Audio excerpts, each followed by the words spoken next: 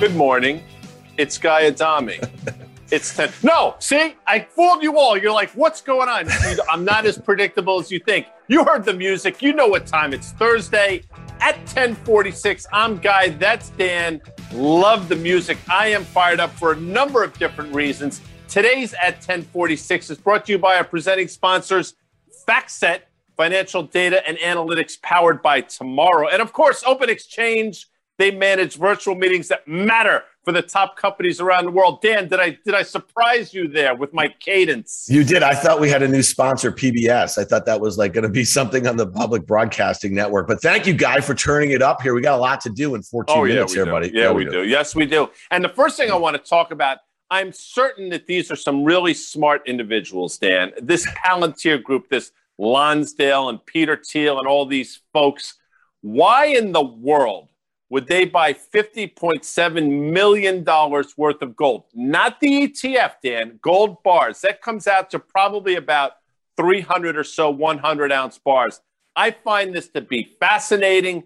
Is it a preparation for a, get ready, Black Swan event? See, I did the air quotes there, Dan. Yeah, well, you see what that is or what that means in that slide that Amanda put together. And you know the answer to that question, Guy. These are very smart guys. They are also, a little, there's second derivative thinkers, third derivative thinkers, that sort of thing. I think when you look at a company like Palantir with a $50 billion market cap with $2.5 billion in cash and very little debt, I mean, this is really just a diversification mechanism, I think. But it is going one step further. It's talking about this is deliverable to them. They can take possession of this.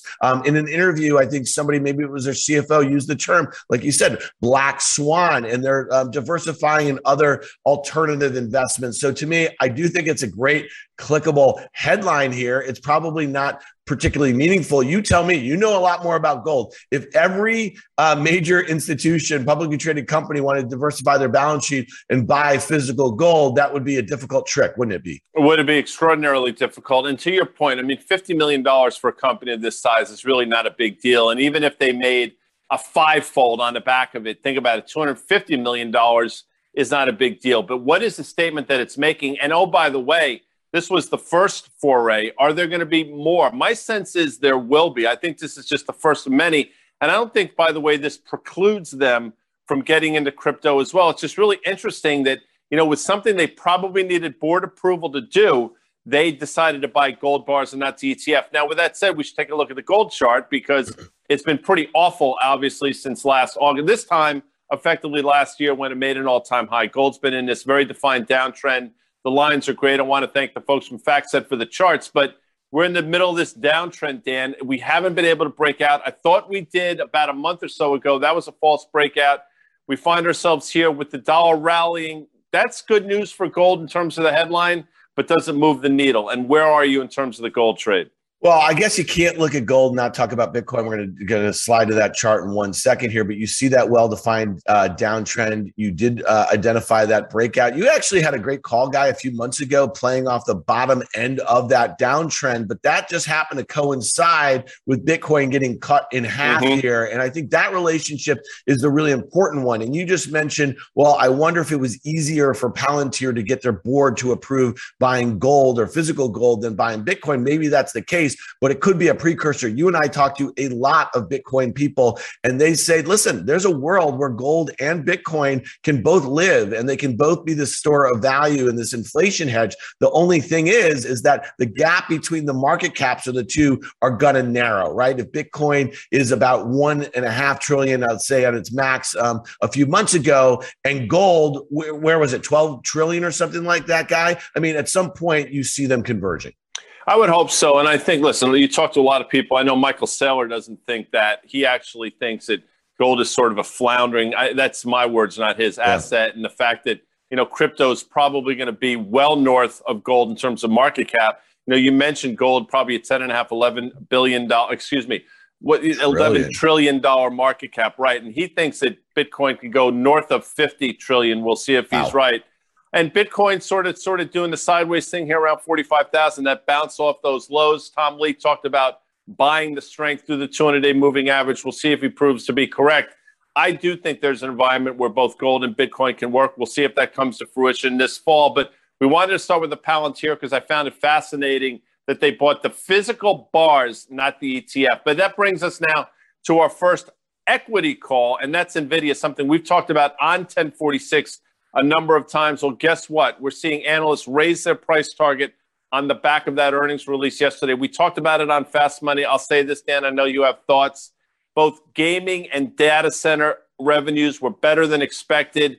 Margins came out better than expected. This is an expensive company on valuation, but this is one of those few chip companies that seem to have the growth that back it up. Thoughts on NVIDIA, Dan? Well, if you look at those two areas that you just mentioned, data center and gaming, and I think those were really bright spots, let's say, in the the tech economy over the last, let's call it 18, 19 months during the pandemic. And I think that they benefited tremendously. The stock is up 45% on the year. It's down a little bit from those recent highs, I think close to 200, 204, something like that. Guy, I'll just mention this. And this is why this is a great company, and they are firing on all cylinders, and they are behind some major technological secular shifts, if you will. And they've navigated some of these supply demand sort of bottlenecks that we've seen of some of their competitors very, very well. But maybe it's as good as it gets. And when I look out to next year, I'm looking at basically expectations for 10% earnings growth and about 12% sales growth. And I say to myself, trading at about 42 times earnings and about 16 times sales, that is really expensive for a $480 billion market cap company. That's right. I mean, it's trading 16 times revenue, to your point. I mean, you can make an argument this is just too expensive on a number of different valuation metrics. And you're right. I said it last time on Fast Money. I'll say it here. That earnings report yesterday should give us the impetus to get through those recent double tops of 209 or thereabouts. If it doesn't, if it does not happen over the next couple of trading days, there are going to be a lot of people saying, you know what, as good as it gets, something you mentioned all along, and maybe the stock needs to do it back and fill. We've seen it before a number of times in NVIDIA, and maybe we're on the precipice now. I still want to like the story, but I'm going to be quick to pull the ripcord if over the next couple of trading sessions we can't get through sort of that 205, 210 level, Dan. Yeah, I'll just say this. There's very few charts that look like this in the market right now, Guy. It just broke that uptrend, that very steep uptrend from its May's lows when it bounced off its 200-day moving average. I look at that June breakout level. I think there's some room to the downside. Let's see how it trades today. It was up a little bit. It was down a little bit. Now it's up a little bit again. I really think it could matter how the market trades. But let's go to the SMH, Guy. That's the semiconductor ETF. I appreciate that. NVIDIA yes. is one of the largest holdings in that, and Taiwan Semi, the two largest there. Look at, you had that breakout. It was primarily powered by NVIDIA and by AMD, a name that you have been pounding the table on for a very long time. You broke out, you failed. Now you're at that uptrend that dates all the way back to last fall here. It's a pretty crucial technical level for the SMH. Without question, you drew the trend line. You see where the 200-day moving average comes in. You did have that false breakout. Now we're right back to the trend line. We'll see. Listen, you've said it a number of times. Taiwan Semi should be a lot higher. Intel can't get out of its own way. Qualcomm's been floundering. Really, the only thing that has powered this has been, to your point, AMD and NVIDIA. And it's interesting. There is a wild card out there with NVIDIA. If that ARM Holdings deal doesn't go through, it makes you wonder what's going to happen to the stock. A lot of things to like about NVIDIA, but a lot of things to be concerned about here in SMH. I know that's sort of a push me, pull you, one dog's looking one way, the other way, but that's what we have to do here. The next call I want to take a look at, obviously, Morgan Stanley. This is really interesting to me that they named both Disney and Netflix as top picks. You would think it's one or the other, but they're naming both. I have my thoughts on Disney. I have my thoughts on Netflix. I'm curious what you think. I will say quickly, I love Disney. Obviously, I haven't been there in a long time, but on valuation, that's expensive.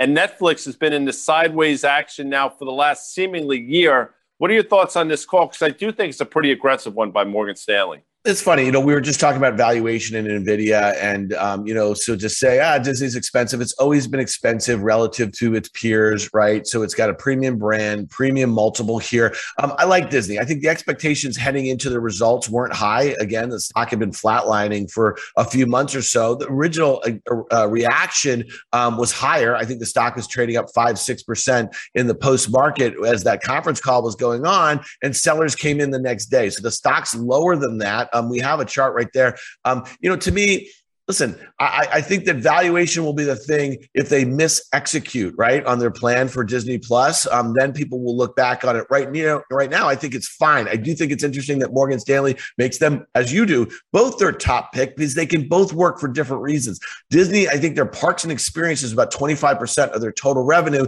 Pre-pandemic, that was maybe as high as 40. We get back there, and then they start basically get that flywheel going with that Disney Plus and the merchandising and the parks and all this stuff that they do. I think it will be deserving of that premium multiple. So I like Disney here. And lastly, on Netflix, I like Netflix too, just like Morgan Stanley. I don't love the fact that it's unchanged on the year when the NASDAQ is up 14% or so and the S&P is up 17%. But again, I think that these are secular shifts that are going on for both of these companies. It's not one versus the other. Yeah, no, I agree with you on that. And listen, Disney can work in both environments. Obviously, it's a stock that found its way during the pandemic. It's a stock that actually works on a reopening thing. We can make those arguments. But I say at 32 times next year's numbers, it's expensive. And that 168 level, the 200-day moving average, is absolutely in play. I look at Netflix, and I love Reed Hastings, and we've talked about Netflix for years on Fast Money. But this stock has really gone nowhere now for the last year. It's fascinating that it's been in this very well-defined range, and we find ourselves exactly at the same price we were seemingly this time last year. If you made me choose, we play the game, would you rather?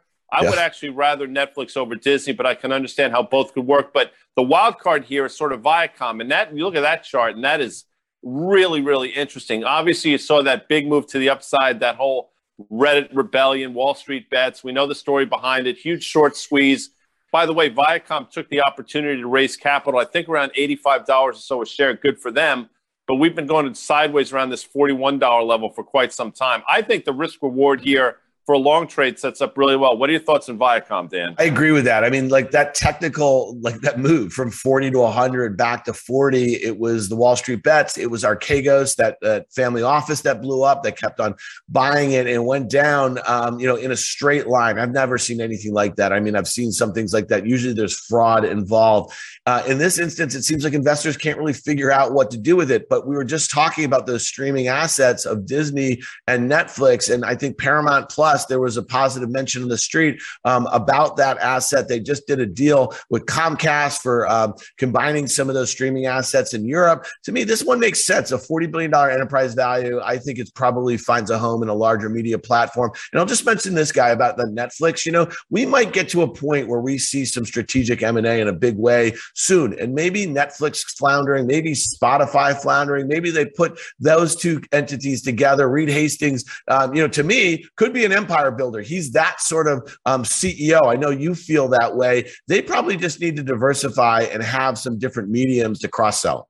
I would say 7 or 8 years ago, I said it on the show, I said it a number of times, that Disney should have bought Netflix. And obviously for a number of different reasons. And then you would have had your heir apparent in the form of Reed Hastings. It made a lot of sense now. Obviously, it doesn't make a whole hell of a lot of sense at this valuation, at this market cap. But it was a thought back then. In terms of Viacom, I think the risk reward for trade sets up really well. We are probably going OT here, Dan. I just want to alert our friends that if you have an 11 o'clock, just give us a few minutes. We're probably going over. Next chart we have to look at, just to wrap this up, is the S&P 500, which I don't know if this is an angling giraffe or a hungry alligator or some sort of hippo or something, but it's in this very well-defined uptrend for quite some time. But, we find ourselves precariously close to breaking through that downtrend line that you drew, that uptrend line on the lower end of things. That 200-day moving average, by the way, folks, comes in right around 4,000 or so for you playing your home game. Obviously, a little bit different here.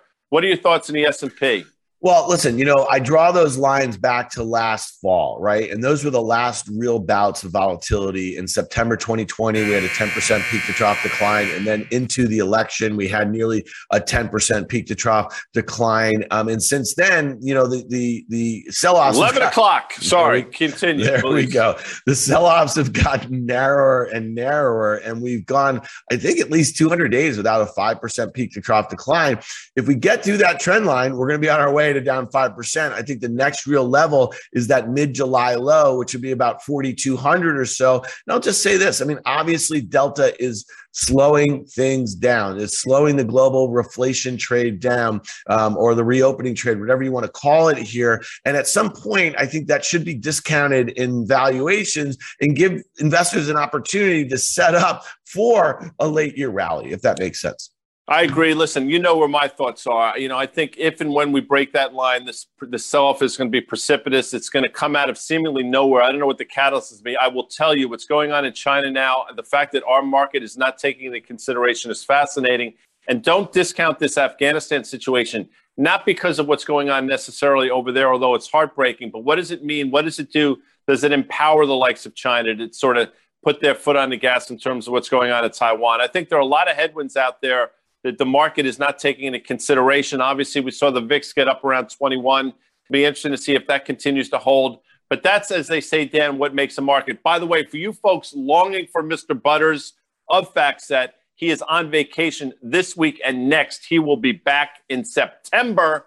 But just to summarize, Dan, a lot of things going on. For me, that Palantir story is fascinating. We'll see what it means. We talked about the S&P 500 chart. Take us out of here at 1046, Dan. Yeah, I think for all you guys who think we're in a rip-roaring bull market because the NASDAQ and the S&P are up, mid-teens or so, there's a lot of stocks that don't act that well. Disney and Netflix were two of them. They're basically unchanged on the year. I think there's a lot of opportunities. I think you want to see that broad market come back a little bit. We want to see a little bit of fear. We had the VIX at 22 this morning. It hasn't been there in a very long time here. I think a little bit of a shakeout into Jackson Hole, into that September Fed meeting where people get comfortable with what a taper and possibly higher rates mean, that would be a good thing for the equity market. So that's my take. I'd love to see the S&P 500 get a little sloppy down there near 4,200. People kind of pounding the table like you saying, we're going to touch that 4,000 level. That's probably when you go in and buy. That is height, Delta variant fear, height